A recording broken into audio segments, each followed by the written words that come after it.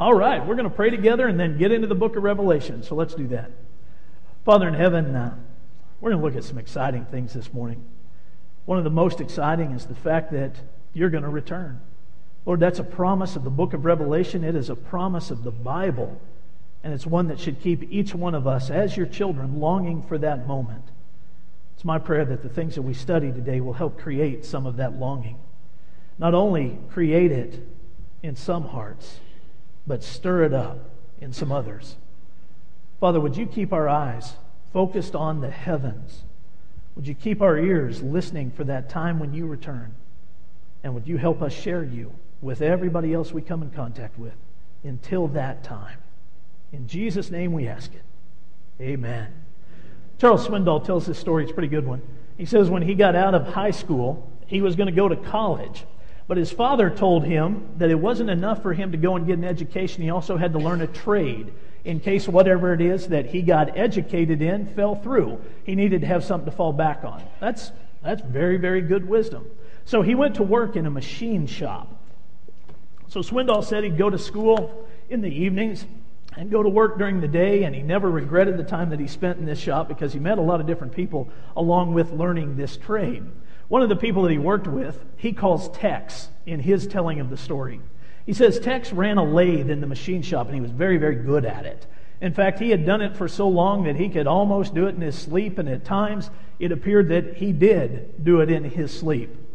Swindoll said that he would keep an open pouch of chewing tobacco in his back pocket. And throughout the course of the day, about once an hour, he would reach back there, grab hold of a big handful of tobacco, stick it in his cheek, chew that up, spit it out for the next hour, and then reach back there and grab another handful and stick it back in his cheek. Swindoll got to where he was kind of enjoying watching the timing of it, seeing how all of that worked. And he and Tex had kind of built a rapport through the time that he was there so they could joke back and forth about it. But he said on one particular day, he was watching a cricket walk in front of his machine. And his machine was right behind Tex's machine. And that brought about the inspiration of the Holy Spirit in his life. He walked around the front of his machine, he took his foot, and he sent the cricket to cricket heaven. You do the math. And after it was gone, he reached down, picked up said cricket, and placed it in the tobacco pouch of Tex right in front of him. And then he watched with great anticipation. Tex reached around behind there, still got his lathe going, still doing all of his work. He grabbed hold of a handful of tobacco and cricket and stuck it in his mouth, where he chewed up all of that tobacco and spit it and cricket parts out for the next hour. You can almost hear Swindoll, even when he writes this story, laughing as he tells it. And I laugh right along with him because that's just funny stuff, and I don't care who you are. That's funny stuff right there. So he's spitting out cricket parts, spitting out tobacco juice, and so on. But Swindoll said that's not really what caught his attention about Tex. Tex was one of those machinists that had a striped hat that was just full of grease from years of wearing it, and striped overalls that was full of grease from the years of wearing them. And he said he had spent so much time in that machine shop that he knew when every whistle was going to blow. He knew when the whistle to start work was going to blow. He knew when the break whistles would blow, when the lunch whistle was going to blow, and when the final whistle of the day was going to blow. Swindoll says that when that final whistle was coming around, Tex was always ready. He was never caught off guard by that whistle. He would go and start washing up, which was quite a task because of all the grease that he had on him. He'd start washing up and be ready to walk out just a minute or two before that final whistle would sound. He said Tex was never caught off guard by it. So at one point, Charles said to him, "Well, Tex, getting close to quitting time. We probably ought to get ready." Tex turned around and looked right at him and he said, "Listen, boy, I stay ready so that I can keep from ever having to get ready for quitting time." That's pretty good. I stay ready so that I can keep from ever having to get ready for quitting time. For a Christian, there's a lot of great theology in that. There's a lot of great teaching in that. We need to stay ready so that we can keep from ever having to get ready for quitting time. Because the Bible teaches that the time will come when the Lord is going to sound that final whistle. And for some people, that's going to be an individual event. The Lord's going to sound the whistle and He's going to take you home. Promise of the Bible is that we will all face death at some point. Or, if we do not face death, we will face the coming of the Lord when He catches up His church and He takes us to be at home with Him. One way or the other, we are going to hear that final whistle. And it is good teaching, good medicine, good wisdom, that we ought to be ready for it when it comes. We ought to be listening for it, prepared and set to go and be with the Lord. For a lot of people, though, we find ourselves saying, what's that whistle going to sound like? I don't know that I would hear it, even when it does come. Folks, you'll hear it. Let me show you what the Bible says it'll sound like. If you're already open to the book of Revelation, keep your finger there, but go with me to the book of 1 Thessalonians. 1 Thessalonians chapter 4, starting in verse 13. Paul writes these words. Brothers, we do not want you to be ignorant about those who fall asleep, or to grieve like the rest of them who have no hope. We believe that Jesus died and rose again, and so we believe that God will bring with Jesus those who have fallen asleep in Him. Now let me stop there for just a second. When you stumble across that term, fallen asleep, in the Bible, particularly in the New Testament, what you have found is terminology that refers to Christians that have died. Not non-Christians, not everybody that has died, but Christians that have died. That's why Paul's using that term right now, those that have fallen asleep, people that have died in the Lord. And he goes on to say this, verse 15. According to the Lord's own word, we tell you that we who are still alive, who are left till the coming of the Lord, will certainly not precede those who have fallen asleep. For the Lord Himself will come down from heaven with a loud command, with the voice of the archangel and with the trumpet call of God, and the dead in Christ will rise first. After that, we who are still alive and are left will be caught up together with them in the clouds to meet the Lord in the air, and so we will be with the Lord forever. Therefore, encourage each other with these words. Right there, you just heard Paul paint the picture of what the final whistle will sound like. I hope you caught it. It's a 3-stage whistle. Here's the way Paul says it breaks down. The very first thing that we're going to hear is the shout of Jesus Himself. When the Lord leaves heaven, He is leaving with a loud shout. He's coming after His children, and that's the first thing that we will hear. But the Bible says He's not coming alone. He will be followed by the archangel. Now, if the Bible is correct, and there is nothing that is left out of it, then we could assume that the archangel is Michael. Michael will be following him, and we will hear his voice as well. And the third stage is the trumpet call of God. God Himself will blow the horn. And at that moment, when those 3 stages have all happened, the Lord is collecting His church, and He's taken us home to be with Him. The Bible teaches that. Folks, people that believe in Jesus Christ must believe, catch that, they must believe that Jesus is coming back. And if we don't believe enough about Jesus. And we are not looking for Him enough. Because the Bible says that He came once to save the world, and He will come the second time to collect His church and to take us home. And that's what it'll sound like. It's going to start with His shout. I wonder what that'll sound like. At first, I wanted to believe that was probably like a military leader leading his troops into battle, be a rallying cry. But I don't think that's what it is at all. When Jesus leaves heaven and He shouts for His children, I think it's going to be a shout of celebration. Some kind of heavenly, woo! I'm coming! I'm going to get you! This is going to be great! Maybe Michael's the one who's going to have that sound of a military leader. He's going to be leading the heavenly host this direction. But Jesus is shouting for His children. Everybody else is going to hear the shout of Michael. And here's the thing you have to know about this. Not only those 2 shouts, but also the trumpet call of God. No matter where you're at on this earth, you'll hear it. No matter where you're at when those things happen, inside, outside, United States of America, South America, Africa, Asia, doesn't matter, you'll hear it. Because when God shouts, nobody will miss it. When the Lord blows His trumpet, nobody will miss it. It's going to be remarkable. And the teaching of the church says we need to be paying attention, waiting for it to come, waiting for Him to return, to gather us up, and to take us home. It's final whistle. 3 stages of it. 3 stages. John gives us his depiction of it as well. Book of Revelation. Sharon read it for us just a few moments ago. So turn there with me. If you still have your finger in that book, or if you need to go to the book of Revelation, get there so that you can see this. We're going to start in verse 7, and we're not going to make it much farther than the first word, but I'll read that first verse for you. This is what Sharon read to us just a minute ago. Look, He is coming with the clouds, and every eye will see him, even those who pierced him.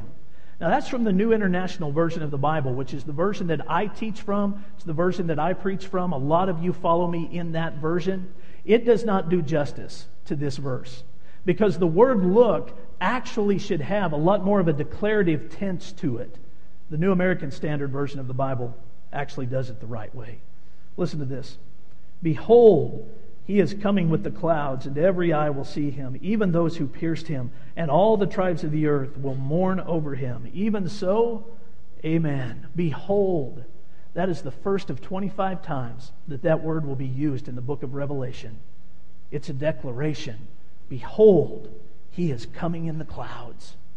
He is on his way, and you better be watching and listening, because that will be the turning point that everyone will have to recognize and acknowledge.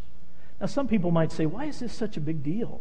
Why is it so important that we're looking for it? We can just do life until we get up to that point, but if we're just doing life and we're not waiting expectantly for the return of Christ, then we're not doing any justice to what we've been taught and what we live. I want to help you understand why this is so significant, and we're going to use the Bible to do that. If you received a worship folder this morning when you were coming in, inside that there is an insert that looks just like this. I encourage you to take it out. Up across the top it says 9 reasons that Jesus has to return. I'm going to take you through these 9 reasons really fast. Terry is going to project all of them up on the screen. Underneath each one of them are some scriptures. We're not going to have time to go through all of those passages this morning. I encourage you to do it on your own so that you can see it for yourself. It'd be a great Bible study for the next 9 days to just take each one of these and pick them apart and explore them as far as you can. But if you have that sheet and you have something to write with, you might want to write these headings down so that you will know exactly what you're studying. Let's go through them. Terry will run them through for you a couple times, so if you miss them as we go through it this first time, you'll be able to catch up as we make our way through the rest of the message. The first reason that Jesus must return is that the promises of God requires it. The promises of God requires it. Throughout the course of the Bible, God has said that His Son is going to return. This is His plan. And God says what He means, and He means what He says. At no point are you ever going to find that God is a liar. So if God says that His Son is coming back, His Son is coming back. The second reason that Jesus must return is that the promises of Jesus requires it. Jesus said to all of the apostles, I am going to prepare a place for you. When I have done that, I will return and I will take you to be with me. That's just one spot where Jesus said, I'm coming back. And if Jesus says it, He means it. He is not a liar, and there is nothing that would keep that from happening. The third reason, the guarantee of the Holy Spirit requires it. The Holy Spirit was the inspiration for all of the Bible. And if we believe that everything that is recorded in Scripture is true, and if we believe that it was inspired by the Holy Spirit, and we believe that the Holy Spirit inspired the biblical writers to say that Jesus was going to return, then the guarantee of the Holy Spirit requires that Jesus returns. It's really as simple as that. God said it, Jesus said it, Holy Spirit said it. The Trinity laid it all out. But there are some other things that go along with those things. Watch this. Number 4. God's plan for the church demands it. We're going to get into that a little bit more as we go through this message today. God has a very specific plan for His church, and that's laid out in the New Testament as well. So if God said, this is my plan for my people, that I come back and I gather them up and I take them to be with me, then God's going to do it because of us. Because His plan for us as a church requires it. Number 5, God's plan for unbelievers requires it. This one's a little more difficult because there is a plan for believers and there is a plan for non-believers. The plan for non-believers is not pleasant at all. And God's purpose in coming back does have an element to it that is for non-believers.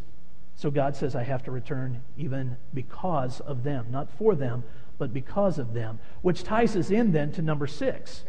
God's plan for Israel demands His return. We're going to see that very pointedly as we get into this study of the book of Revelation. Some of you know that I am not an Israel worshiper, but I'm an Israel follower. I really like the things that are happening in the nation of Israel because they're tied so closely to the return of Jesus. And what's going on over there, folks, we need to pay attention to. God has a plan for the nation of Israel. We'll get into that more as we go through this as well. Number 7, Christ's humiliation demands it. If you go to Philippians chapter 2 and you read the first 11 verses, you'll find out that everything that Jesus went through, the humiliating parts of that, were done so that at a particular point in time, every knee will bow and every tongue will confess that Jesus Christ is Lord. Philippians chapter 2, verses 1 through 11, the humiliation of Jesus demands that Jesus returns. Number 8, the judgment of Satan demands it. When we get to the end of the book of Revelation, you're going to see the judgment of Satan. It's going to be laid out for us very pointedly because of what has to happen even to him, and that's within the heavenly realm. The return of Christ is imperative. Imperative. Here's number 9. The expectation of believers demands it. The expectation of the church, those of us that are looking forward to the return of Christ, demands it. There are at least 9 reasons that Jesus has to come back. But most of them boil down to this: He's coming back for His church. It begs the question in a lot of people's minds then, why has it taken so long? Why hasn't He come back? The early church, the first church, believed that every day was going to be the return of Jesus. For probably 300 years after He ascended to heaven, the church was longing for that point where the Lord would return. And then after He didn't come, we just started to kind of drift away from it. So people ask, why is it taking so long? Why hasn't He already returned? There's a biblical answer for that. We are living in a time that is referred to as the times of the Gentiles. I want to show that to you. We're going to go to the Gospel of Luke. Keep your finger there in Revelation. Luke chapter 22 is the chapter right after where we're going to be reading. We'll be in chapter 21. Luke 21, verse 24. They will fall by the sword and will be taken as prisoners to all the nations. Jerusalem will be trampled on by the Gentiles until the times of the Gentiles are fulfilled. Now let me give you a little bit of background here. During the Old Testament, God's attention had come to rest on the Jewish people. That's what the Old Testament was all about. It was about the nation of Israel. It was about the Jews. At the end of the Old Testament, according to the book of Jeremiah, God issued to the nation of Israel what He calls a certificate of divorce. God divorced the nation of Israel. He said, I've given you every opportunity, every chance to walk faithfully with me, to obey me, and to do what I have told you to do, and you won't do it. You just won't. So God said, I'm done. And He gave them a certificate of divorce with this caveat attached to it. If the nation of Israel would return, God would take them back. They have not returned to Him. They have not returned to worship. They have not returned to fellowship with Him. And they have not returned to a point of accepting that Jesus Christ is the Messiah.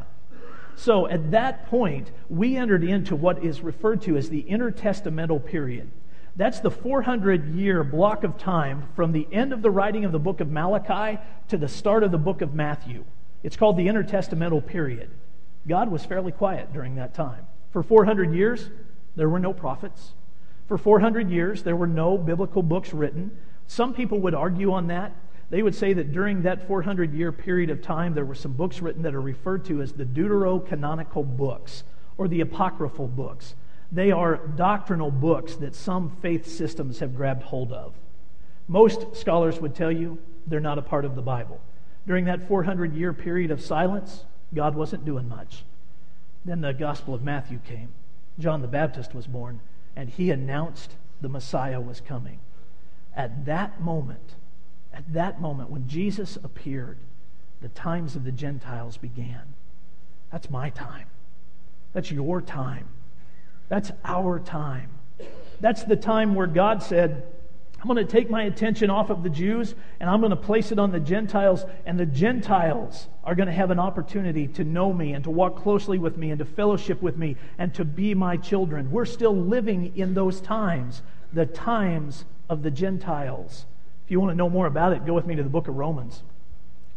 Romans chapter 11, verse 25. Kind of like the way Paul starts this out. I do not want you to be ignorant of this mystery, brothers, so that you may not be conceited. Israel has experienced a hardening in part until the full number of the Gentiles has come in. So this point of Israel and the Jews not paying attention to the Lord, that's all part of God's plan, because the fullness of the Gentiles has not been reached. Now, if we're living in the times of the Gentiles, then you probably want to know what the fullness of the Gentiles might be. That's pretty simple. The fullness of the Gentiles is a number. When a certain number of Gentiles become believers, then Jesus is leaving heaven with a shout, and Michael is following him, and God is blowing a horn, and the Lord is going to return. It's called the fullness of the Gentiles. A lot of people believe that the return of Christ is tied to a date on a calendar, and it is, but God is the only person that knows what that date is. Really, the return of Christ is tied to a number of Gentiles, you and me, non-Jews. When we become, or they become believers, that's the point. There's an excitement that goes with that. Every time I see somebody give their life to the Lord, there's a part of me that just wants to step outside and look towards the heavens. Is this it? Or turn my ears towards heaven. Is this it? Because that's the fullness of the Gentiles. We're living during the time of the Gentiles right now. And every day that passes, every person that becomes a Christian, every one of them gets us closer to the return of Jesus Christ. Because of that, there should be an air of excitement, an air of longing to be with God. Listen to what Paul says, book of 2 Timothy, chapter 4, verse 8. Now there is in store for me the crown of righteousness, which the Lord, the righteous judge, will award to me on that day, and not only to me, but also to all who have longed for his appearing. The church really should be longing for the return of Christ. The word for that, the biblical word for that, is Maranatha. When you hear that word, what it really means is, come, Lord Jesus, come. And it ought to be the attitude of every Christian. Come, Lord Jesus, come. We long for your appearing. It's interesting, as my kids are getting older now, I can remember thinking some of the things that they were thinking as well. When I was 13 years old and living in Wichita, Kansas, I was thinking, oh man, I hope Jesus doesn't come back before I get my driver's license. I really, really want to drive. And then I started driving and I thought, I hope Jesus doesn't come back before I get married, because I think that's going to be really cool. I want to get married. Then after we were married, I was thinking, I hope Jesus doesn't come back until we have children. And then thinking, I hope he doesn't come back until they get to be a certain age. And then I started to think, Lord, they're a certain age, come back.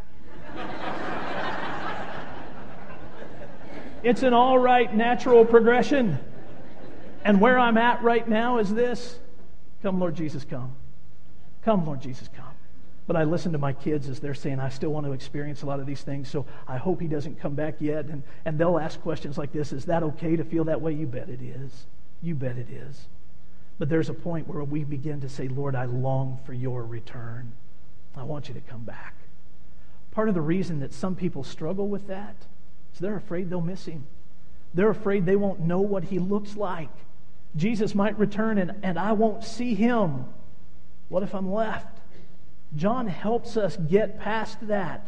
He really does. We're back in Revelation chapter 1. Pick up in verse 9 with me. John says, I, John, your brother and companion in the suffering and kingdom and patient endurance that are ours in Jesus, was on the island of Patmos because of the word of the Lord and the testimony of Jesus. On the Lord's day I was in the Spirit, and I heard behind me a loud voice like a trumpet, which said, write on a scroll what you have seen, and send it to the 7 churches, to Ephesus, Smyrna, Pergamum, Thyatira, Sardis, Philadelphia, and Laodicea. A couple things real quick about this. One of them we touched on last week. John is on the island, the prison island of Patmos, because of the gospel of Jesus Christ. He refused to quit preaching it, and he got sent to prison for it. That's why he was there, and that's what he says. I'm here because of the gospel of Jesus Christ. He went there in roughly the year 90 AD. He stayed there for at least 8 years. Then he was called out of prison. He went back to Ephesus, where he taught and he preached and lived until he was a ripe old age. But then he says this: I was in the Spirit on the Lord's day. What he means by that, very simple. He was worshiping God on Sunday. On Sunday, he was involved in worship. This is the most pointed passage in all of the Bible that explains why it is that New Testament Christians worship on Sunday and not on Saturday. And there's a lot of questions about that. People will say the Jews worshiped from 6 o'clock Friday night until 6 o'clock Saturday night. That was the official Sabbath. How come we don't worship then? You'll see big billboards that talk about this, ads in the newspaper and so on, all kinds of things like that. Because New Testament Christians worship on Sunday, the Lord's Day, which is the celebration of the resurrection of Jesus Christ. By the time John wrote this, the church had been practicing that for roughly 60 years. It'd be like us saying, I went to church on Sunday. That's exactly what he was saying. I was in the Spirit. I was in worship on the Lord's Day on Sunday morning. Folks, if anybody ever questions you about the difference between Sabbath worship and the Lord's Day worship, you take them to the book of Revelation and you show them this passage. It is the most pointed passage in all of the Bible that deals with it. And it was widely accepted. Church historians write about the shift from Sabbath worship to the Lord's Day worship. It is everywhere and commonly accepted, the same way we would say that we worship on Sunday mornings.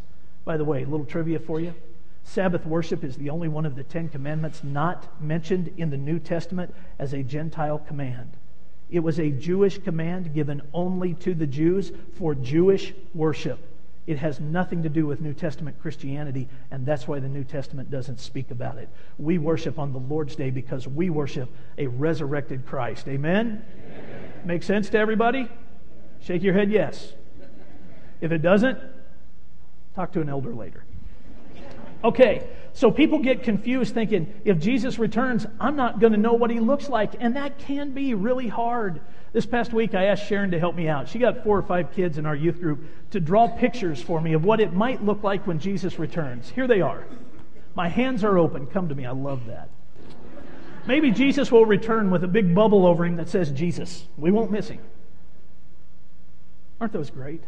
They really are. Some of those kids are still sitting in worship with us. Give them a round of applause.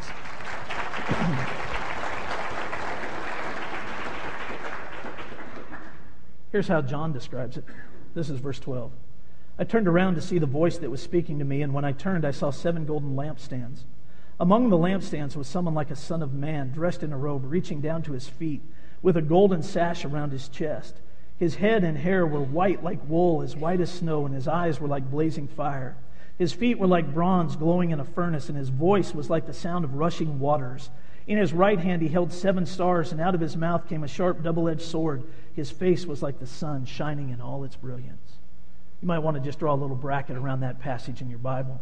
Over the top of that bracket, write this word, Jesus. That's what John saw. It was vivid. There was no mistaking it. There was no mistaking that he was looking at the Lord himself. John knew him personally. John had heard his voice himself, but it was 60 years ago. He saw Jesus before the crucifixion. He saw Jesus after the crucifixion, but this is the first time that he has seen him in 60 years, and he recognized who he was. There was no mistaking him. Let's pick apart some of what he saw real quick, because this was different than anything John had ever seen. We'll start with the robes. They went from his head all the way down to his feet, and there was a sash around him. If you go to the Old Testament, those robes signify 2 things, the high priest and kings. John was looking at a resurrected priest and king. He wasn't looking at the Messiah that was still on the cross. He was looking at the one that is serving today as our priest and as our king. Beautiful, beautiful, literal depiction of what Jesus would look like. He goes on to talk about his hair. I like this. Imagine that. I like to talk about hair. He saw Jesus with this hair like wool, white as snow. This is not the first place in Scripture where that kind of description is used. In fact, it shows up in the Old Testament in the book of Daniel. Daniel chapter 7, starting in verse 9. As I looked, thrones were set in place, and the Ancient of Days took his seat. His clothing was as white as snow. The hair of his head was white like wool. His throne was flaming with fire, and its wheels were all ablaze. A river of fire was flowing, coming out from before him. Thousands upon thousands attended him. 10,000 times 10,000 stood before him. The court was seated, and the books were opened. That's an Old Testament reference to Jesus Christ, and his hair is used to describe him. I love the terminology that Daniel uses. He calls him the Ancient of Days. The silver hair, the white hair that John saw is a beautiful description of the eternality, there's a word for you, eternality of Christ. He was there from the beginning and He will be there long after any end. He is the Alpha and the Omega, without beginning and without end. And His hair is a symbol of that. John talks about His eyes back in the book of Revelation. He's not the only one to talk about that. This is in Hebrews chapter 4, verse 13. Nothing in all creation is hidden from God's sight. Everything is uncovered and laid bare before the eyes of Him to whom we must give account. There's nothing hidden from the eyes of the Lord, and when He returns and looks upon your eyes, His gaze will pierce all the way through, and you will know Him for who He is because of His eyes. It'll be a beautiful thing. And as the two of you make that connection, just like John, you'll be moved. The very depths of your core, very depths of your spirit. He goes on to talk about His voice. His voice was like rushing waters.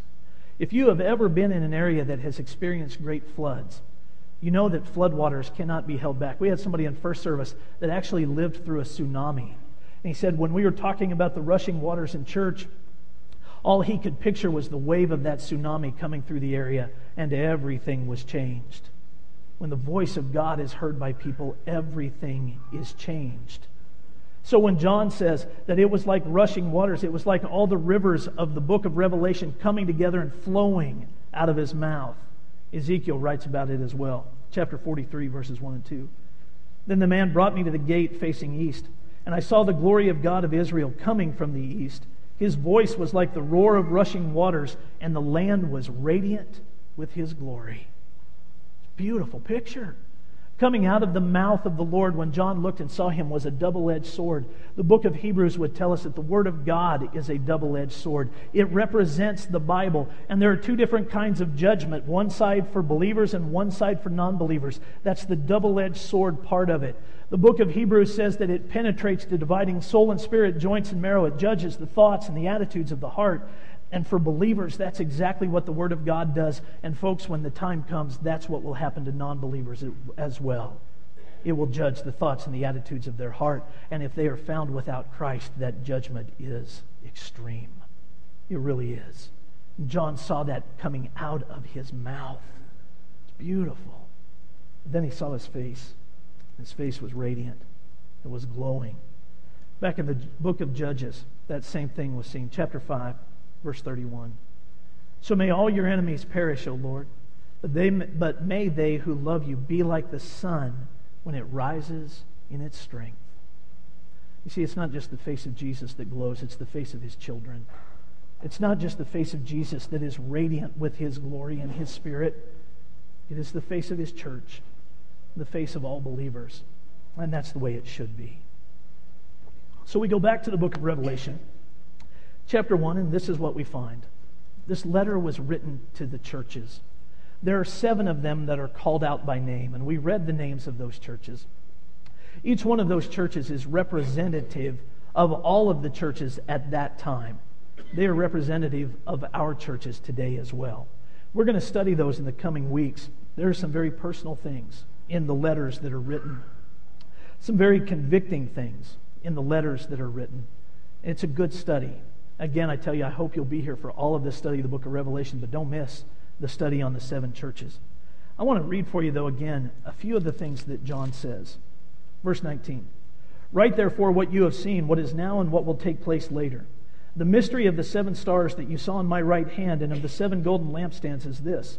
The 7 stars are the angels of the 7 churches, and the 7 lampstands are the 7 churches. All the way through the New Testament, the church has been referred to as the bride of Christ. We have a very special place, the church does, in the kingdom of God. We have a very special place in the heart of God. It is as a husband to his wife, a loving husband to an adoring wife. The relationship is pure and beautiful when we really look at it. And God has put certain things in place to protect His bride, to protect His church. As you read that in the book of Revelation, it would sound like God has assigned an angel to every one of His churches, and that angel is supposed to watch over the church. But folks, there's nothing consistent with the writing of the New Testament about that. Angels have no place in the leadership of churches. They have no ability to be redeemed. They have no ability to be forgiven. It does not make sense whatsoever. So 90% of the scholars would tell you that John was not writing about angels. He was writing about the leaders of the church, the elders, the people that were put in place to protect the bride of Christ. That's the role of the elders. We have several here at this church. Brian Stewart sitting over here to my right.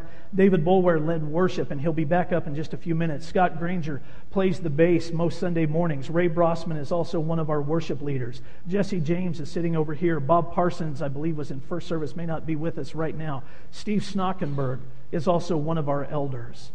Those guys have been given the job of watching over this church, protecting it. Now, here's the problem I have.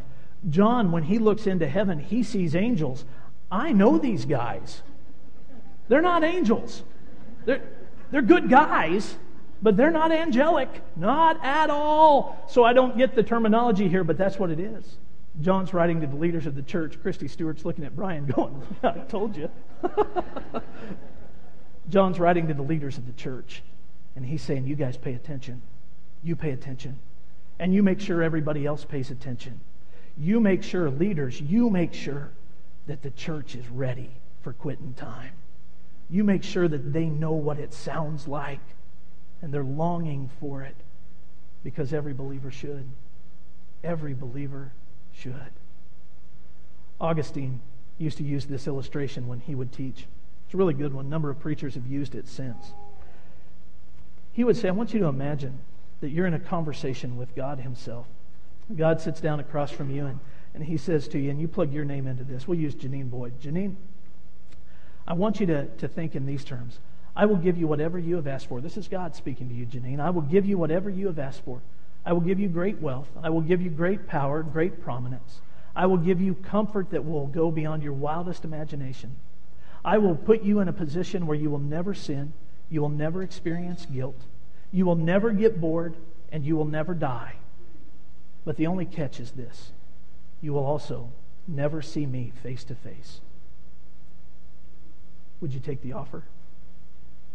That was Augustine's question. Would you take the offer? Boy, sounds appealing. Until you begin to realize how unappealing that is. A life without Christ, no matter how good it is no life at all. Because the Bible teaches us that when we see Jesus face to face, we will literally marvel at it. Listen to this from the book of 2 Thessalonians, chapter 1. All of this is evidence that God's judgment is right. And as a result, you will be counted worthy of the kingdom of God for which you are suffering. God is just. He will pay back trouble for those who trouble you and give relief to you who are troubled, and to us as well. This will happen when the Lord Jesus is revealed from heaven in blazing fire with his powerful angels. He will punish those who do not know God and do not obey the gospel of our Lord Jesus. They will be punished with everlasting destruction and shut out from the presence of the Lord and from the majesty of his power on the day that he comes to be glorified in his holy people and to be marveled at among all those who have believed. This includes you, because you believed our testimony to you. Folks, there it is. When Christians see the face of Jesus, we will marvel at it, and we will never stop. You know, the great thing about heaven is not a new home. It is not a new body. It is not that everybody will be bald. It is not any of those kinds of things. The joy of heaven is the face of Jesus in the presence of our God, and we will marvel at it forever, forever. Here's just a simple illustration for you. In August, Tina and I will have been married for 23 years. So for 23 years, actually for 25 years, as long as I've known her, but for 23 years, I have looked into her green eyes every day, and I have marveled at the beauty of them. Imagine how much more that will be with Jesus Christ when we marvel at his face. He's coming back. We won't miss him because of the Holy Spirit. We won't miss him because we are his children. And he will take us home to be with him. Man, that's cool. Are you looking forward to it? Amen. Let's practice a biblical word together then. It is Maranatha. Come, Lord Jesus, come. I'm going to count to 3 and let's just say it together. 1, 2, 3. Maranatha. Practice that word from time to time. Come, Lord Jesus, come. Why don't you stand and pray with me? Father in heaven, those of us that call ourselves your children, really do long to be with you. And we long for your appearing, long for your return. Father, I pray that we'll be actively involved in ushering that in by sharing our faith with other people. Lord, as I read through passages like 2 Thessalonians that we read just a moment ago, Father, it also makes me long for your appearing right now to those that don't know you. So through the power of your Spirit, would you get their attention and help them to recognize you for who you are? Lord, let there be great submission and yielding to you as their Lord. And then, Father, let them begin marveling at all of your goodness. Father, I have lived it, I have experienced it, and I have never looked back. I've never regretted one day with you. And I know that's true of every believer here. Let it be the message of our life. In Jesus' name, amen.